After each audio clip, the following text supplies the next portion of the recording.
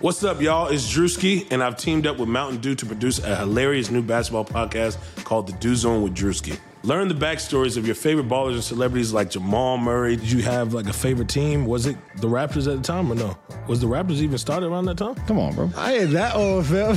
You talking like I'm 50. Taylor Rooks, Asia Wilson, and many more. You won't want to miss this. Listen to The Dew Zone with Drewski on Apple Podcasts, Spotify, and wherever you listen to podcasts. Napa know-how. This month, at your local Napa Auto Care Center, when you get a premium oil change with a cabin air filter, you also get a $15 mail-in rebate, which means the pros do the job and you get paid. Wait, what? Get your premium oil change and a cabin air filter and save $15 at Napa Auto Care. Quality parts installed by the pros. That's Napa know-how. Napa know-how. At participating Napa Auto Care Centers. Offer ends 4/30/19. Take the bass line out. Go.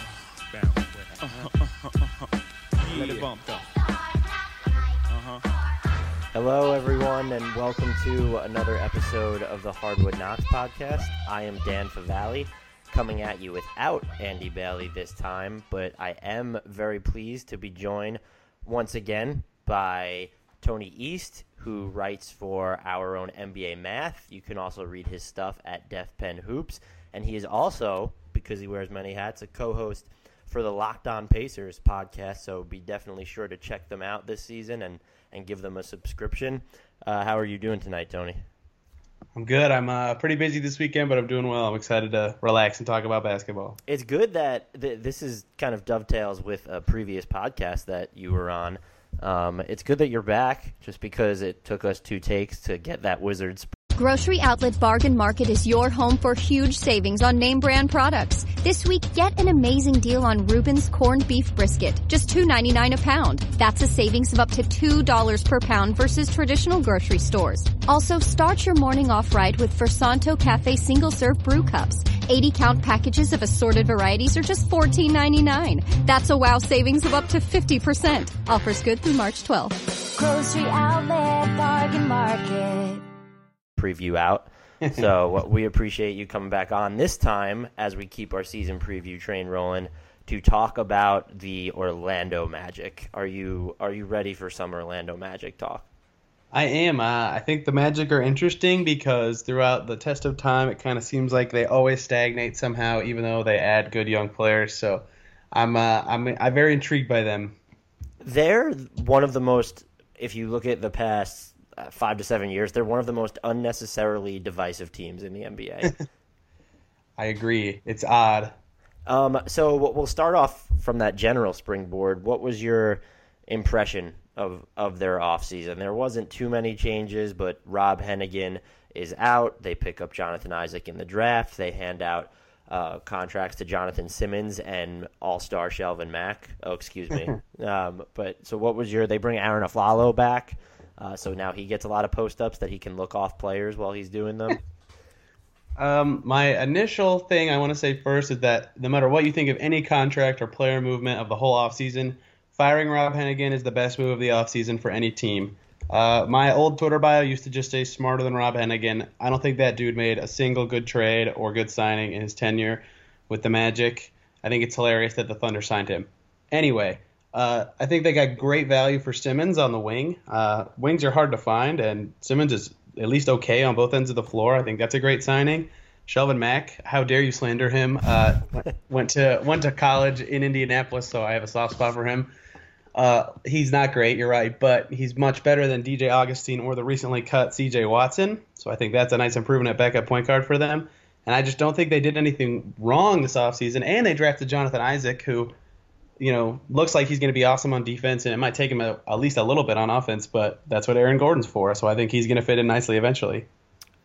We'll have to get to Jonathan Isaac because I think that's, once you move past the Hennigan pivot, definitely he is probably one of their most important, or if not the most important talking point of the summer. The Jonathan Simmons signing, it looks very good for this team. If it was 23 to 26 of the other teams in the NBA, probably look a lot better just because the Magic still aren't built to shoot threes, and Simmons has been kind of up and down, and he was up and down for a Spurs team that generally does a good job getting guys quality open looks, and his body demeanor was just bad while he was there at points. I thought it was bizarre. A lot of people viewed him as this feel-good story, and he was when you just look back at it, and he had some breakout moments there.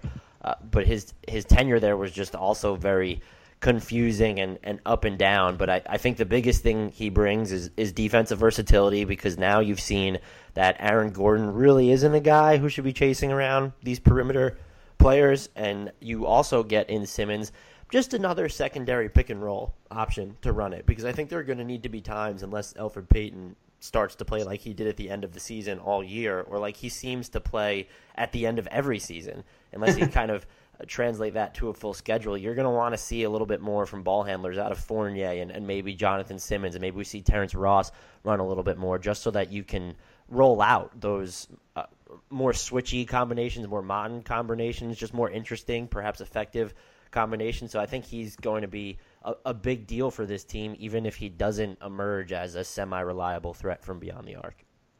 Well, it's going to be interesting if they choose to start him or Terrence Ross. I'm almost positive it'll be Terrence Ross, but I don't know for sure. But if it is Ross and Simmons is the first guy off the bench, I mean, they had no shot creation off the bench last year at all. And that is something he can do better than anyone they even currently have off the bench. Like Fournier goes out with the first subs, and Payton, Elfrid will too. So you got to think that Simmons is going to be the guy that they kind of run all their plays through on the second unit, which is Aaron huge. Aflalo. Okay, well, Aaron Aflalo is the best shooter on their second unit, hilariously. Actually, he's pretty good. But, I mean, that'll be odd, but they need Simmons to create something for them.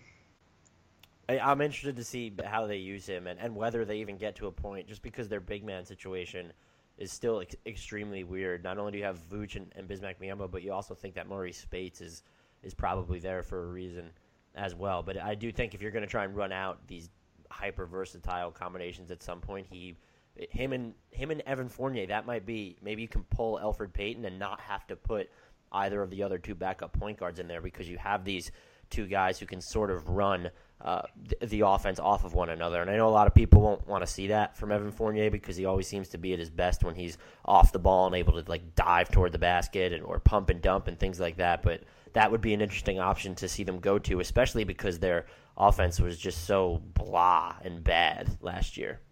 Seems like it always kind of is.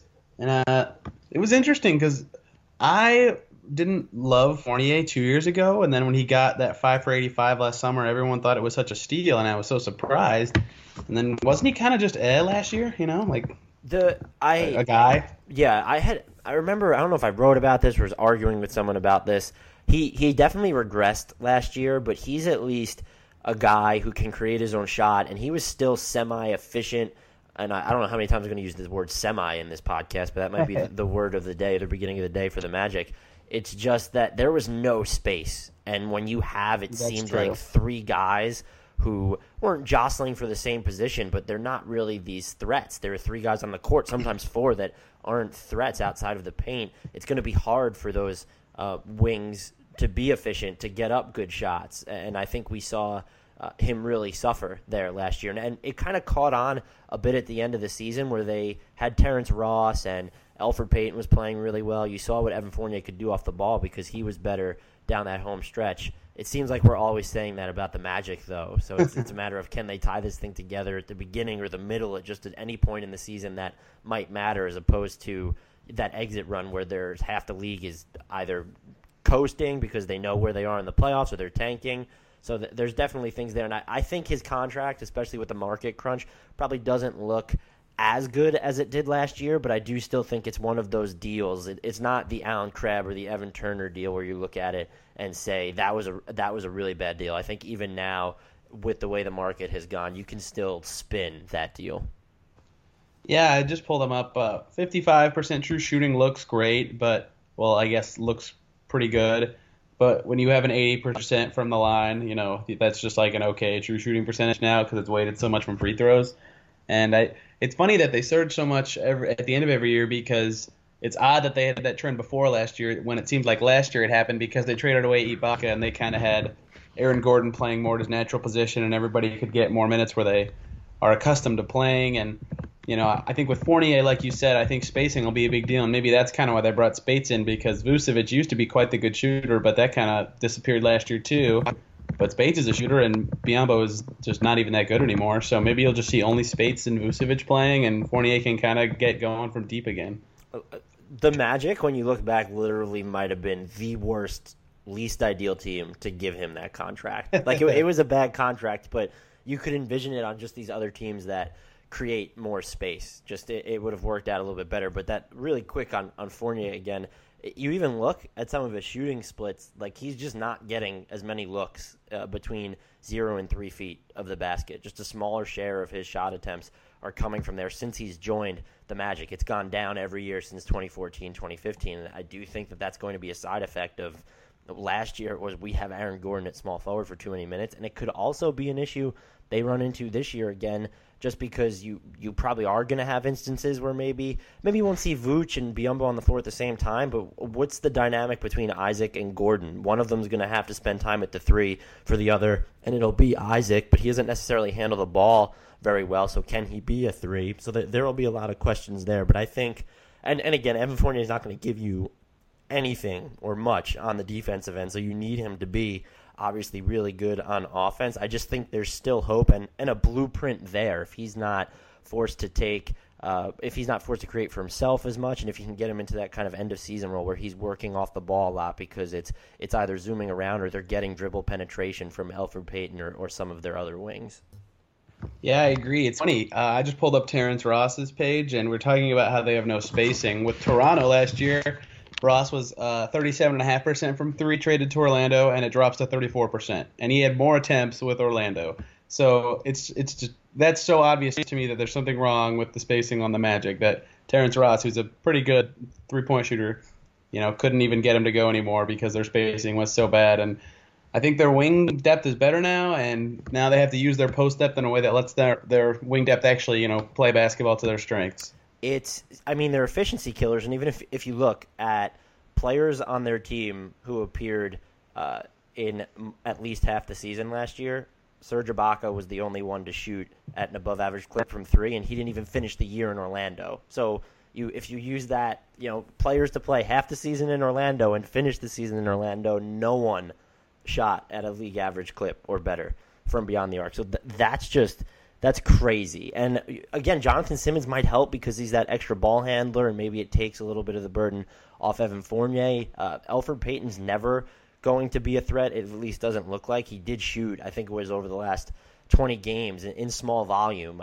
He was taking less than 1 attempt per game. He did shoot 33.3%, which would be a hella good number for him, just because it puts the defense in a situation where they say, well, I guess maybe we'll guard him, or if they're not going to guard him, at least he can make them pay sometimes. So perhaps that helps Evan Fournier, or maybe he uses that as a launch board next season. But his development, they need to hit on him because you did invest money there, and you have dead money basically tied up in Biyombo. And the biggest question I think surrounding this team right now is, who is the cornerstone? Are you going to reinvest in Payton or Gordon, both of whom are extension eligible and will be restricted free agents next summer, assuming they don't get a deal? Are you not looking towards Jonathan Isaac to be that franchise savior? It's not going to be Evan Fournier. The question in the interim, I guess, would be, can he be the leading scorer of a team that doesn't absolutely suck? And if you want to talk about, them even having a 30-plus win record, getting to 35 or something, like, can he be the guy that helps them show progress while they're still looking or determining who that real franchise face is going to be?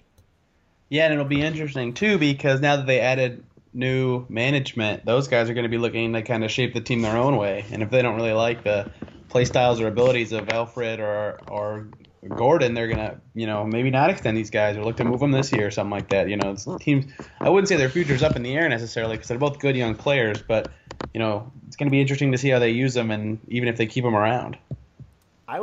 Speaking of that regime change, the one thing I was a little bit surprised of, or I was just convinced, there was a little conspiracy theory I had leading into free agency, and it was quashed very quickly because his deal was it was clearly hammered out before July 1st. I thought there was going to be like some Tony Snell Magic buzz just because you had John Hammond there, and we know Hammond really liked Snell. But that was they got Simmons instead, who's nowhere near the same player. He can run, pick, and roll, and he's not as good a shooter. But I was a little bit disappointed to see that there weren't some rumors there.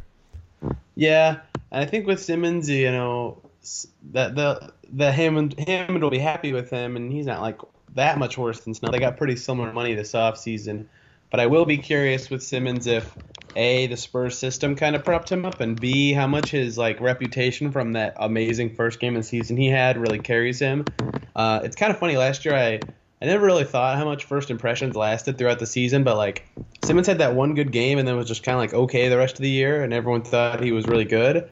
And Jeff Teague was terrible in his first 10 games. He was 8 for 40 from 3 and just looked terrible, and everyone thought he was just okay the whole season, but he was actually great the rest of the way. So these first impressions kind of go a long way, and I think with Simmons that could end up being problematic if he doesn't be as good as he was last year with an already pretty regimented San Antonio team. Now, with that regiment gone, how effective he'll be. And it's weird just because the Magic could lead the NBA in wild cards right now, just because we've talked about Evan Fournier.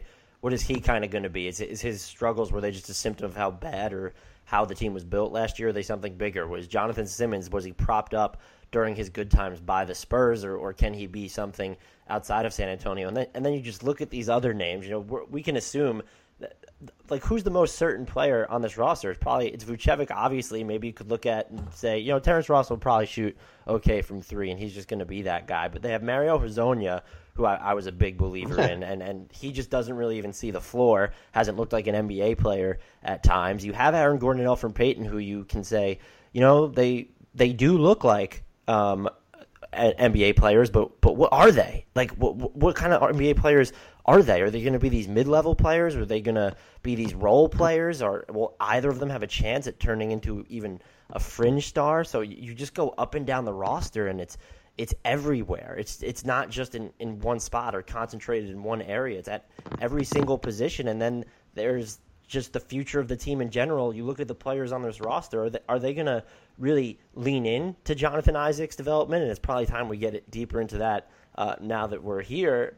Or are they going to kind of favor those lineups where maybe Maurice Spates gets some time at power forward? Maybe they're going to put Aaron Gordon at power forward, and they're going to allocate more time at small forward to Fournier and Simmons and Hezonja instead of Isaac. Are they going to bring him along slowly? How's this going to work? Will Hezonja get to see the floor more next year? Or are we going to see Simmons and Ross and Aflalo just kill all his minutes? So the Magic, it has to be an identity-finding season, and we can look at them and say they're rebuilding because they are, but the absence of viable cornerstones that are going to be in Orlando beyond next season makes it really tough to figure out how this team is going to be run and sometimes even how they're going to play.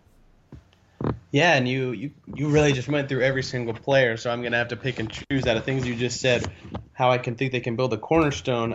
If you start with Aaron Gordon, who you would want to say is, if you had to pick someone to be their cornerstone right now, you'd probably pick him.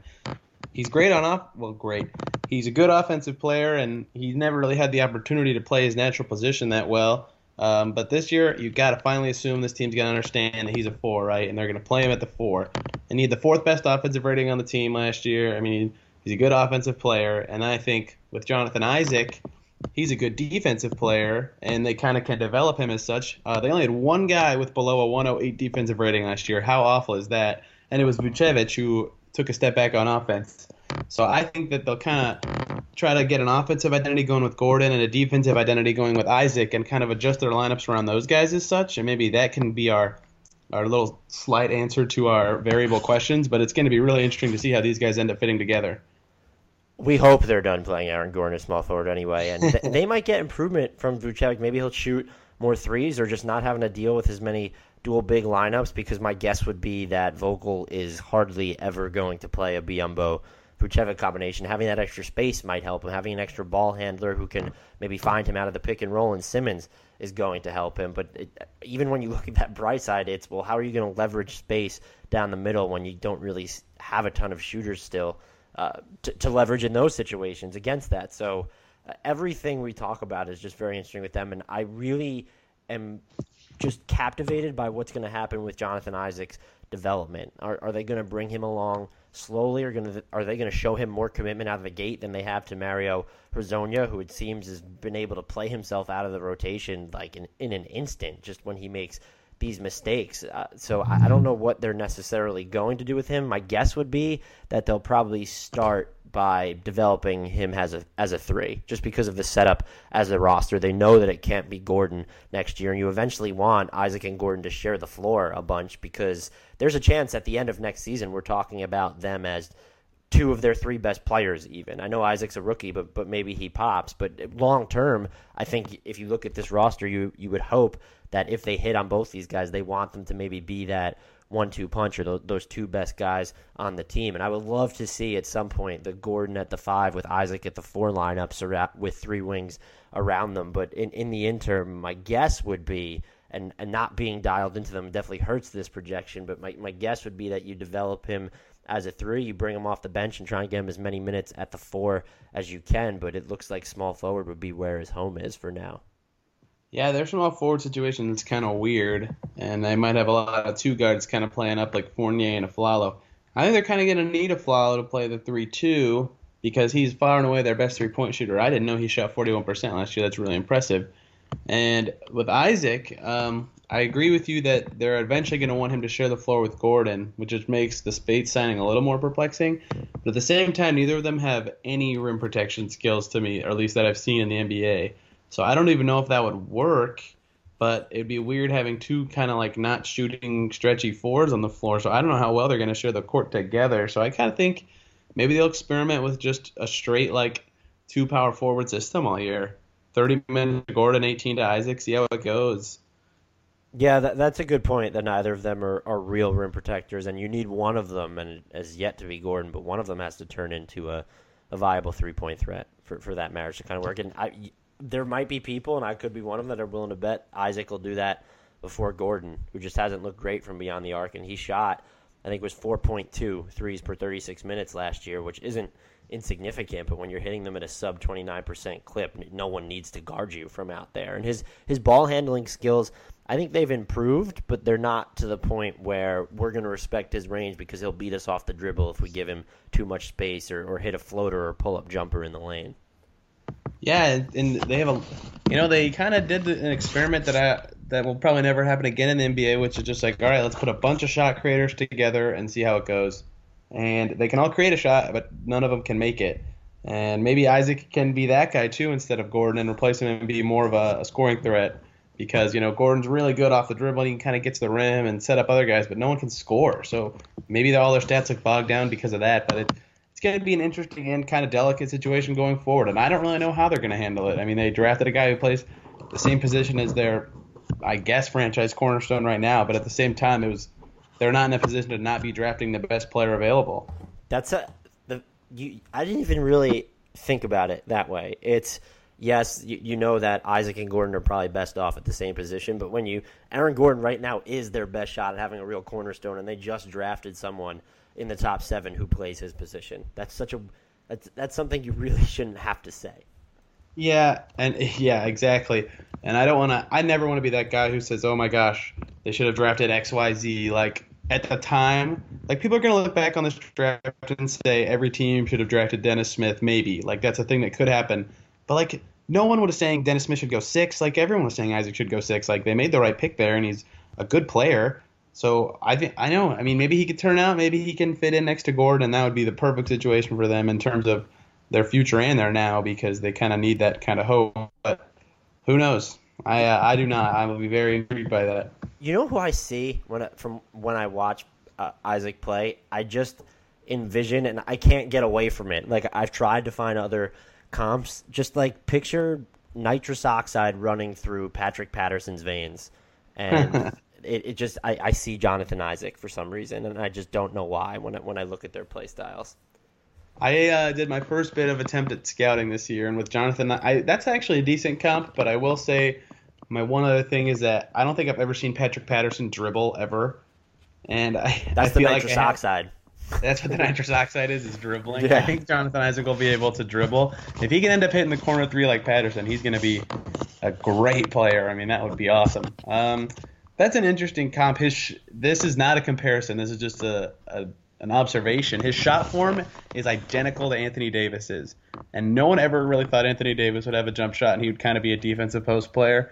So I'm not saying he could be as good of an offensive player as Anthony Davis, but the tools exist at the moment that is possible to me. I really liked Isaac in the draft, but I don't think he'll turn out to be that good, obviously. But I think he's, got the potential definitely to be the best. If I had to bet in 4 years who the best player on the Magic is, I would say Jonathan Isaac. I mean, when you look at the roster right now, that's not really a far leap to make. Damning with faint praise is still praise. You are correct. And I always forget this, he shot almost 35% from beyond the arc at Florida State last year. And they had Dwayne Bacon on his team. Like, they had a good share and score kind of system going. They were an all right team. He's a good player. He's totally worth being the guy they should have picked. It just stinks that their best player just happens to play the same position as him.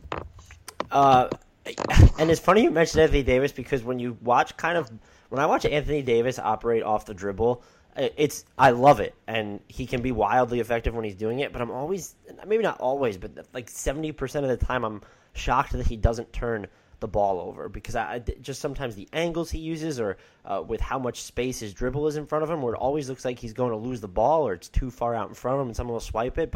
And his footwork never actually looks clean. He completes it, but it just doesn't look, nothing about it seems calculated. It all seems like this improvisational chaos, and I love watching it, and I'm always shocked that he hasn't turned the ball over, that he is so effective sometimes in these situations. And I guess if I look back to the tape that I was watching on Isaac leading up to the draft this year, I can kind of see that a little bit. And I get, we're not comparing him on the same plane, so that's an interesting comp, but I kind of see that bit of just chaos, effective chaos in the two of them when you look at what could happen when the ball is in his hands. Well, you have to look at those. I noticed that too when I was watching them, but at first you think the footwork's bad and it should lead to turnovers, but when it doesn't, you have to realize after a while that trend is like a real trend and not just a thing. But it's also hard for me to look at that and say, okay, his odd footwork is bad, but it works, because it's college basketball. Everything is just worse in general.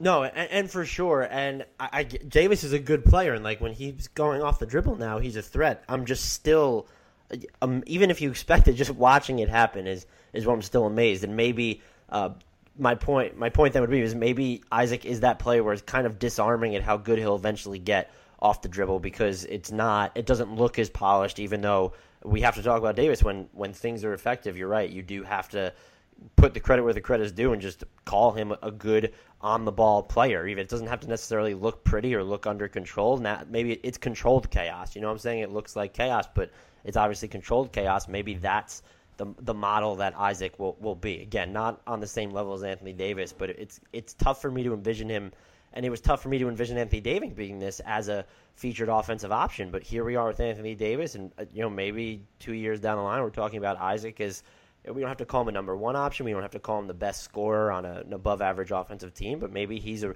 really good number two who's solid at creating his own looks.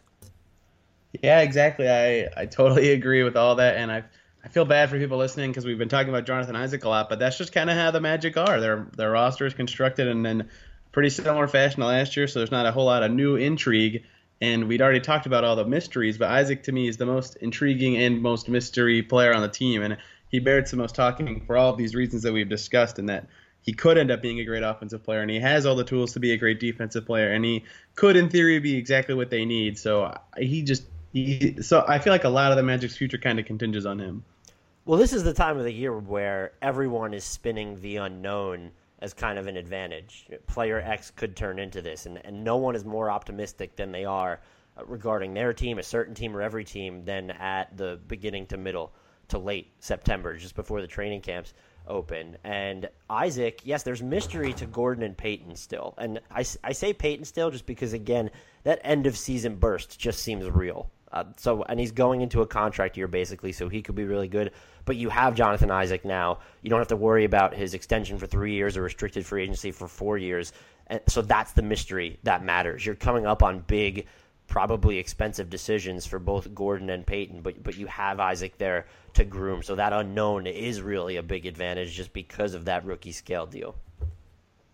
Yeah, exactly. And I don't know what's going to happen with those guys. I don't think either of them will get extensions because they're so wildly inconsistent even within each season. I mean, it's really hard to value them. I'm sure both of them think they're, when I say both, I mean Gordon and Payton. I'm sure both of them think they're like 15 to 20 million a year players. and they have the opportunity to prove it this year, and I think they could both do it, but we'll have to see. Those guys are really hard to tell, like where they rank in terms of their position and on their own team and all that. Well, that's actually a fun conversation that I think I'm going to force us to have. What would you give? Yeah. Let's go with Elfrid Payton. What would you pay him right now? Right now? Oh, man. You can't. Like, he probably wants Dennis Schroeder money, and he is not worth it. Dennis Schroeder got $4 and $70, right? Yeah, I was going to say 4 for $50 is what I'd offer him right now. And then if he doesn't, like, to me, he's like not terrible at anything, right? So he's a kind of high floor just because he's okay at everything. So even if he's like never gets any better and he's just like a $5 or $6 million a year player, you're not getting totally killed by his contract. And if he does improve and does a whole season like he did in the second half of last year, then you're like, sweet, we're getting good value for this guy. So I would probably say 4 for $50, maybe like 4 for $48, just make it an even $12 million for Fred. Do you think that's okay? Yeah, the Kemba Walker special is what we can call it. I don't think he'll ever be as good a scorer as Kemba. No, Kemba, man, the way Kemba's just become like one of the best shooters in the league these past 2 seasons all of a sudden, and that will never be Peyton. The thing that I think bothers me the most, and if we're going to use it, though, as an excuse, the personnel for a guy like Evan Fournier, I think we need to do it with Peyton too. It's just when you haven't even been the pilot for a close to average offense, and when you're going off towards the end of these seasons with these 20-game stretches and your team isn't necessarily winning, like that's a red flag for me. The upshot to that is, again, the personnel around him isn't good, and if you look at those final 20 games last year, the Magic pumped in 111 points per 100 possessions when he was on the floor, which is basically a top 2 or 3 offensive rating mark. That's a big deal. The defense was still bad, but again, that there's not ideal personnel around him, and the whole, and I don't like using these as like end-all barometers, the O ratings and D ratings for guys, especially when we're not talking on off, but if you look at his career splits for pre and post All-Star, it's night and day on offense. For his career, before the All-Star break, an offensive rating of 99, post All-Star break, 107. Like, we're talking career, so these are thousands of minutes of samples, and so that's just a very real, we're talking about it's 75 games for his career after the All-Star break, compared with more than twice as many beforehand. So something clicks or something happens. Maybe is he the Drew Brees of the NBA, where he's just capitalizing on a lot of collective garbage time? I honestly don't know, but I think your deal is fair, and that's probably something you could justify as the Magic. Although maybe they don't want to get into him for any kind of money right now. Well, the wild inconsistency almost makes me more inclined to give him an extension, which sounds like backwards thinking, but like if he becomes the second half of the season player for a whole year, that's like a $16-18 million a year player. Yeah, you could save a lot of money getting him now as opposed to waiting. But I guess the flip side would be, who's going after this kid next year? Like, well, every team needs a good point guard. If you believe he's a good point guard, I think so much of it could come back to personnel. So it's a very iffy conversation at best. It's just he's never been, for a full season or close to a full season, the point guard for an offense that you look at and say it's very good. But again, the personnel has just been not conducive to it. And I do think, if we look at the last 20, 21 games last year, that maybe there's evidence there, and the connection he developed with Evan Fournier is a big deal. You have Terrence Ross there now. Aaron Gordon could be better playing at his natural position more. Maybe Isaac does something for you off the bench. So it could get interesting for him really quick. If you're the Magic, though, I would think, again, I agree with you, running in circles. If it was a 450, maybe I'd go 452 as highest, 454 at most for him. I think you could probably spin that. But then again, maybe not, just because you look at every team will take good point guards and they'll still pay good point guards. But Elfrid Payton, I don't think people are sure if he's a good point guard yet, and there aren't this swath of open starting vacancies around the league at that spot. It doesn't seem as congested as the center position right now, just because people will use point guards as off guards now. Shout out New Orleans Pelicans, clearly. But I don't know, just from the Magic's perspective, even if he was willing to go 450, I could see them just like balking at it. Yeah, I don't know what they'll end up doing, and it's like I said earlier, it's a new regime, so maybe they don't even see him as a part of their future, and then it's just over for him. Now, if we move to, what would you give Aaron Gordon right now? Oh man, that's a tough one, right? Yeah, that one's hard because, contracts are supposed to be paying a guy for what they will contribute, and I don't know what Gordon's going to contribute because I don't really know what he does at the 4 for a full season. 4 for 66, 4 for 70, I guess. I feel like, and Man, is that too high? I don't know. That's hard. it sounds too high, but it would be one of those deals that I wouldn't necessarily vomit at because I do think even when we're talking about how chintzy the market is going to be next year and cheap, and they're like these teams are going to lowball players, I could see a team maybe trying to make him into a small ball 5 and just giving him a lot of money because they see that just athleticism there, hoping he can develop as a rim protector. Maybe they think he'll be able to hit some more three-pointers on a team that generates actual space. So I could see, more so than Peyton, I could see a team outside of Orlando gambling really big on Aaron Gordon to where if you can get him for, let's say, $17 million a year or $16 million a year, that might be something that would be very appealing to Orlando. Well, I know exactly what the Magic are going to say is the league, there's less cap space than this year, next year. These guys have so many question marks they might not even get paid. So I don't think they're going to extend either, and they're just going to say, fine, you think you're worth whatever, then you go get the deal and we'll match it next summer because they're probably not going to be able to get it. If I was the Magic, I would just sit down at a table with Aaron Gordon, his agent, and just utter the words Nerlens Noel and see what they do. Exactly. Yeah, I mean, well, because that's the point, though, is that if they want to gamble, go to the market, that's fine. But how many players thought they could do that this year? I mean, Nikola Mirotic is an NBA player, and he's just still floating around there unsigned. Mason Plumlee. Right, JaMychal Green. You know how I feel about JaMychal Green. I feel that way. I feel the way you feel about JaMychal Green about Mason Plumlee. Mason Plumlee's in like a worse situation just because you look at the position he plays, and it's like, where the hell would he go? Like, let's just say teams had money right now, and there's barely anyone does. There's just not. He's a starting caliber center who has to be a backup at this point. Like, where? When I think about him, when I think of Mason Plumlee, I think he's the 31st best center in the NBA, right? So he's one below all the starters, but he's way too good to be the best backup. Like, it's just a tough spot for him. And I don't like we can say it, but I don't like the argument that, these guys are just hitting free agency 1 year too late. But it's just a little bit more pertinent to Mason because we have Miles Plumlee out there making $12.5 million for the next 3 years, and Mason Plumlee's not. I don't think someone would go out there and be like, hey, here's 3 years, $38 million, just so that you can make $500,000 more than your crappy brother over the next. I just don't think that deal would be out there, and if more teams had that money, he's probably not getting that. So that's even crazier to think about. Miles Plumlee's so overpaid. He's been traded twice already. Like, hey, he's gonna be that rim running shot blocker, man. Gosh. Well, Mason's actually good. Like, Mason Plumlee's a good player. We've strayed far away from the Magic, but these are the fears that these guys. Podcast needs to go.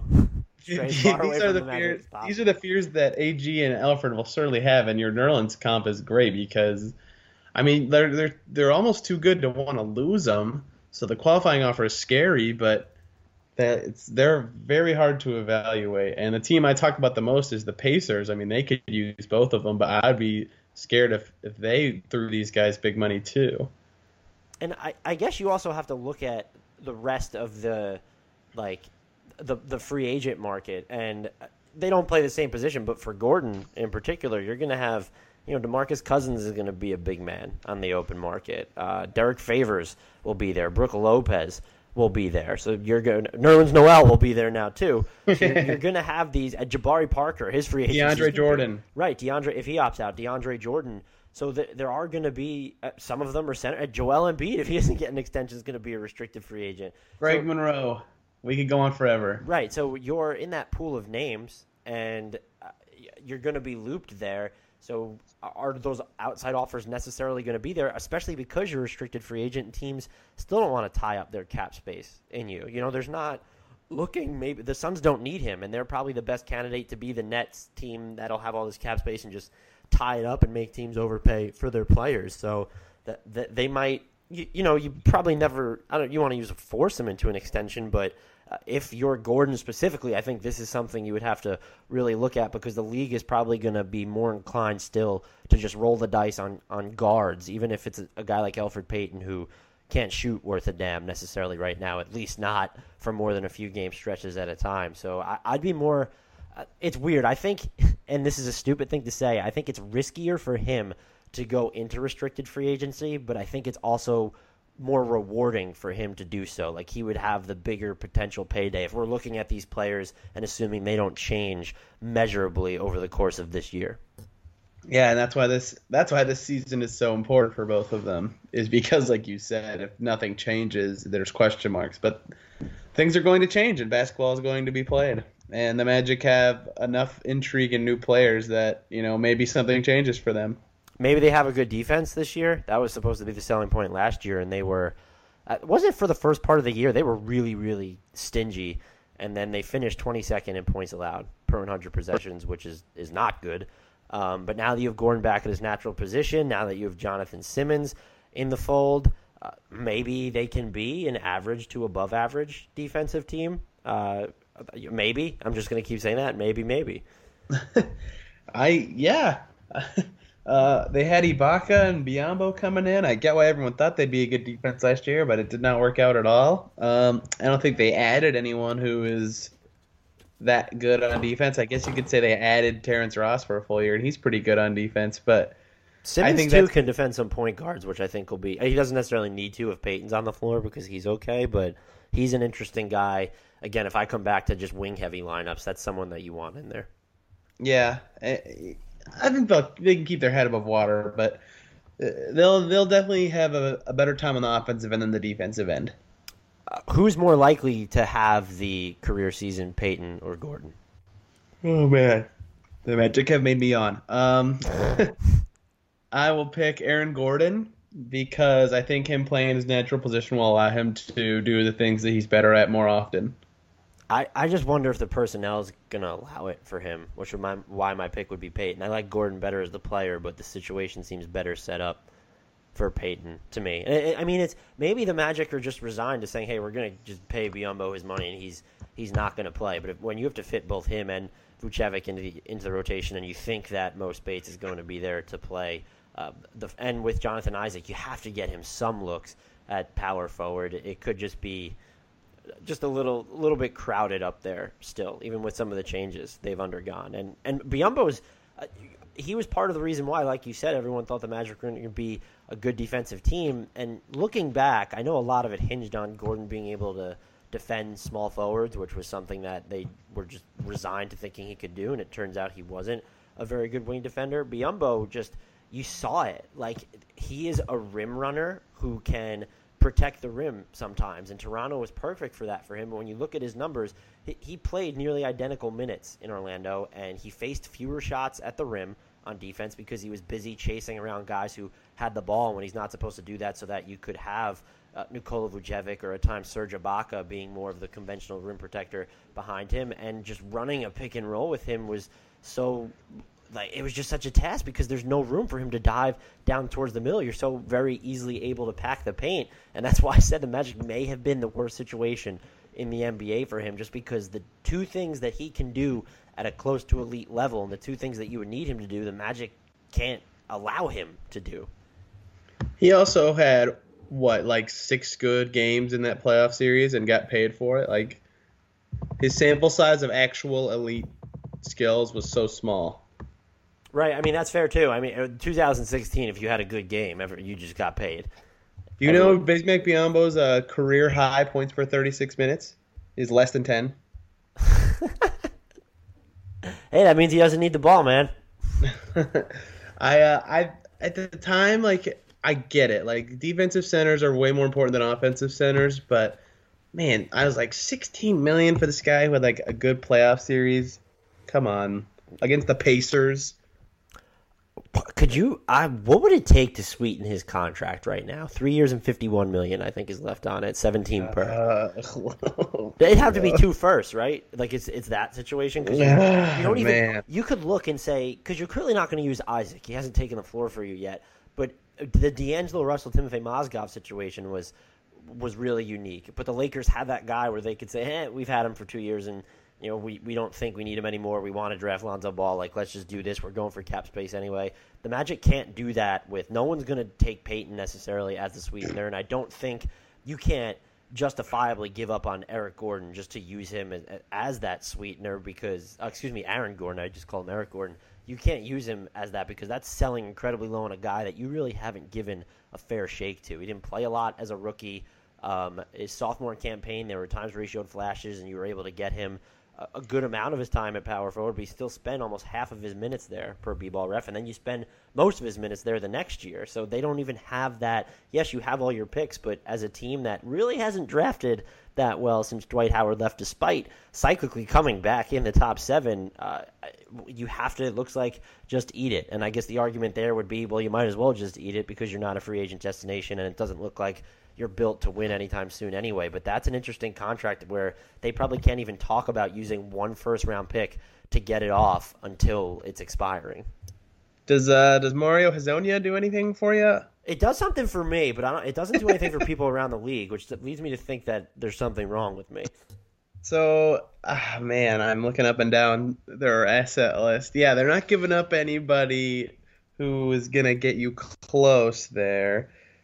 I think that they could get creative in a way and trade him for like a bad contract with lower money with Hezonja and something. Maybe like they dump him for Myers Leonard and they send an asset to Portland to like Hezonja or I don't know. I have no idea. This is really hard.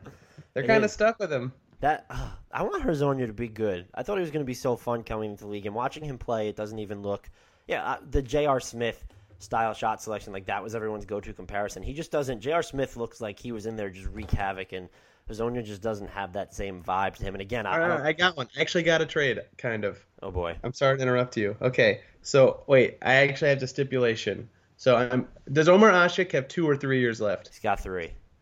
Oh, never mind. I was gonna say if the Pelicans would be willing to eat a year there, Biyombo would be way better of a backup center for them than anyone they have, and then they could probably get an asset to help the Magic get off a little money in the short term and a lot of money in the long term if Ashik only had 2 years, but he has 3, so never mind. And they would be paying roughly, it would be close to $75 million to 3 centers next year if they keep DeMarcus.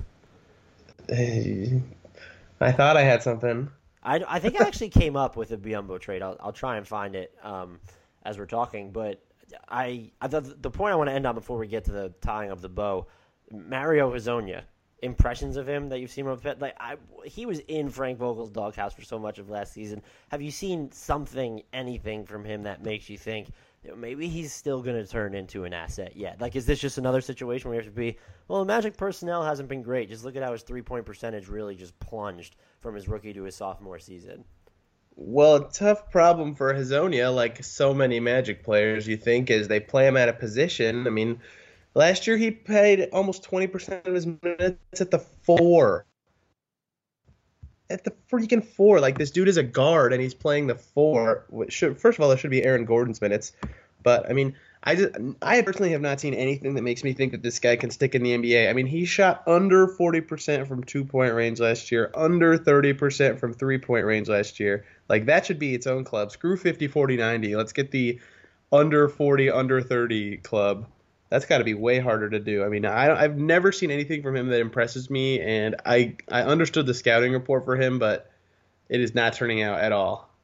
I kind of want to know how you combine for 50 lost balls and bad passes when you play under 1,000 minutes. It's just, and even in his first season, he combined for, 74 bad passes and lost balls, and he at least played 1,400 minutes then, but he looks like he could end up being that turnover machine without that really poppy offensive potential. I had high hopes for him. I don't have a problem with him playing the 4 necessarily because he's 6'8", and that's really where his advantage should come when he has the ball in his hands. But again, do the Magic, 1, have the personnel around to make that work, and 2, has he shown enough or even flashes in the pan on offense to make you think that they should even try it? And now they can't try it because you have Isaac and Gordon getting those 2 minutes. They shouldn't try it. They should not try it. I'm not as against it as you are, but 45% true shooting is awful. Right, but again, just the person that, I mean, Frank Vogel must not like him. There has to be he's just bad. Are you ready to call him bad? I still think he has that like unfinished mystique to him. Like, because I think this is the last year you have it, but he's 22 and he's entering his third year, and he didn't really get to play that much last year. He averaged under 15 minutes a game. He appeared in 65 games. I think 2,500 career minutes with a net rating of -18 is enough for me to think you're not a very good player. Well, then you're not going to like the Biyombo trade I came up with like a month ago, because it had Mario Hezonja as a sweetener. It's a 3-team deal. No, I think he has enough potential to be a sweetener. That's fair. So this is the deal I had. It was a 3-team deal with the Bulls, the Pistons, and the Magic. The Bulls got, and the assumption is the Bulls are tanking, so this is the trade that, if you're them, you want to make. You would trade the Bulls get Biyombo, Hezonja, a 2018 lottery-protected first-round pick from Detroit. The Pistons receive Elfrid Payton, Terrence Ross, and Cameron Payne, and the Magic receive Reggie Jackson and Robin Lopez. Okay. I'm processing this. I think the Pistons make out like bandits here. I agree for them, and I think if you're the Magic, Robin Lopez is under contract for just 2 years at less money, and he's good. Yeah, he's actually good, and he can do more things than Biyombo can. He developed into a better passer over the last 2 seasons. Not that you necessarily want him having the ball that much more, but he's a little bit more of a mobile rim protector than Biyombo would be, and you get Reggie Jackson, who I think that might be the problem for them, because now you're trading out kind of one bad contract for another. But Jackson was good in 2015, 2016, and it said last year there were reports that Orlando might have had interest in him. I was indifferent to this trade, and that's the trades when I do a lot of hypothetical trade package articles. I have to be completely look at a trade and be like almost indifferent to it, and then that's how I know that I love it. If I'm indifferent to it almost for every team, if I can't pick out a winner specifically and a loser specifically. What I think it would have to be is just they take back a bad money in a different form that helps them more. Almost like maybe like a tiny bit of sweetener to swap him for Tyson Chandler or like something like that. It's a nightmare, and it's so hard. Right, and there's not even like he couldn't even rebuild his value at this point to be moved, because he could have a great year, and just no one's going to give centers that money anymore. I know. So kind of looking at this team now, where do you see them? What is your pessimistic projection for them, and their optimistic projection for them based on a roster that's probably not? We're just going to assume no major injuries. If it doesn't change throughout the year, how do you go back and forth between those two spectrums? Pessimistically, you said no injuries, so I'll say just it doesn't become a conducive roster like it seems like it never has been. It stays kind of that everyone's kind of doing their own thing on the court the whole time. Terrence Ross doesn't end up helping with spacing issues, and Spades doesn't help with spacing issues, and Vucevic continues to be awful scoring it all inside, and Biyombo still isn't very good, and they win, 29, 30 games again, and they're stuck kind of figuring out if they should tread water next offseason or not, because they're kind of snowballing to next offseason being incredibly important, and if this year goes badly for them, it'll be really hard for them to have next offseason go well. And optimistically, they have their two best players are under 25, and they just added Jonathan Simmons and Maurice Spates and Aflalo, who are all, okay NBA players. And, if you think – and Shelvin Mack, I apologize for not including Shelvin Mack. If they – if their additions can add to them, 2 or 3 wins, and they just, as a young team, just generally improve by 2 or 3 wins, that gets them to like 35, 36, and that's probably close to the 8 seed in the East. I mean, I know they wouldn't want to make the playoffs necessarily, but if they're close, maybe they go for it and they make it.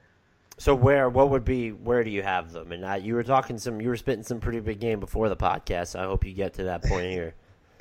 Yeah, I guess it kind of depends on how the Pistons flop out, but I think there is a chance they get to that 8 seed. I think they finished 8th or 9th in the East with about 34 or 35 wins, because I think in a contract year, you'll see Gordon and Payton take those steps forward. And I think that, they have the new front office. Vogel's had a year under his belt.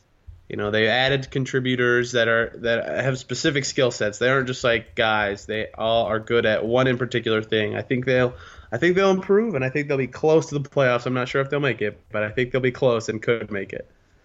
I guess I could see them getting to 34 and 35 if that gets you in. That's a disaster scenario for them, though. Just because, they get to not only do they get to the playoffs and they earn the right to just be slaughtered by the Cavaliers, whoever finishes first in the East. But then now, if they get to that point where they're in the playoffs, and I don't care if 35 victories get you there, that's a 6-win improvement. You're going to have to say Aaron Gordon and or Elfrid Payton played really well. So now you're going to have to pay a lot of money for Aaron Gordon and or Elfrid Payton to keep them. That's it's almost like if you're the Magic, it's better off to be bad, get the high draft pick, and hope that you can just get something close to a definitive verdict on Gordon or Payton at this point, because if they finished close to if they're 9th in the East, if they win 35 games, that's just a disaster scenario for them. Yeah, well, I'm optimistic in terms of win totals. If you want optimistic for the future of the franchise, I'm just saying I don't think I want to say you're wrong, but if we're gonna say that 35 could come close to getting you in the East, and I don't think we could say that it won't. Then I do think that's a fair projection. I still think they're going to end up under 30, though. I just think they're 29 or 30, maybe 31. That's I'm going as high as 31 would be my projectional ceiling for them. My official number guess would be somewhere between the two things I said earlier, which would be 32 or 33. But I don't think they'll end up under 30 at all. I think they could, and I think at 30. I'm going to go with 30 on the button. I'll hedge between the two. I'll go 33. It's if we're gonna quibble over 30 and 52 or 33 and 49, things aren't going well in Orlando, and that seems like a pretty good spot to end it. If you want to talk to Tony Moore about his Magic takes, you can follow him on Twitter at TEastNBA. It's spelled like it sounds. He is again writing for our own NBA Math. He is also writing for Def Pen Hoops, and you should definitely check out the Locked On Pacers podcast at LockedOn_Pacers, for which he is a co-host. Give those guys a listen and subscription. If you want to talk to me, you can get at me at Dan Favale. That's Favale. Follow Andy on Twitter at Andrew D. Bailey, spelled like it sounds. We are at Hardwood Knocks, and you can also follow NBA Math at NBA_Math. Since Andy is not here, I'm spared from having to make a shout out to that certain mid-range savant that he loves so much. So until next time. And now, an ad from Dad. All right, save money on car insurance when you bundle home and auto with Progressive. Can I take these off? All right. What is this? This looks good.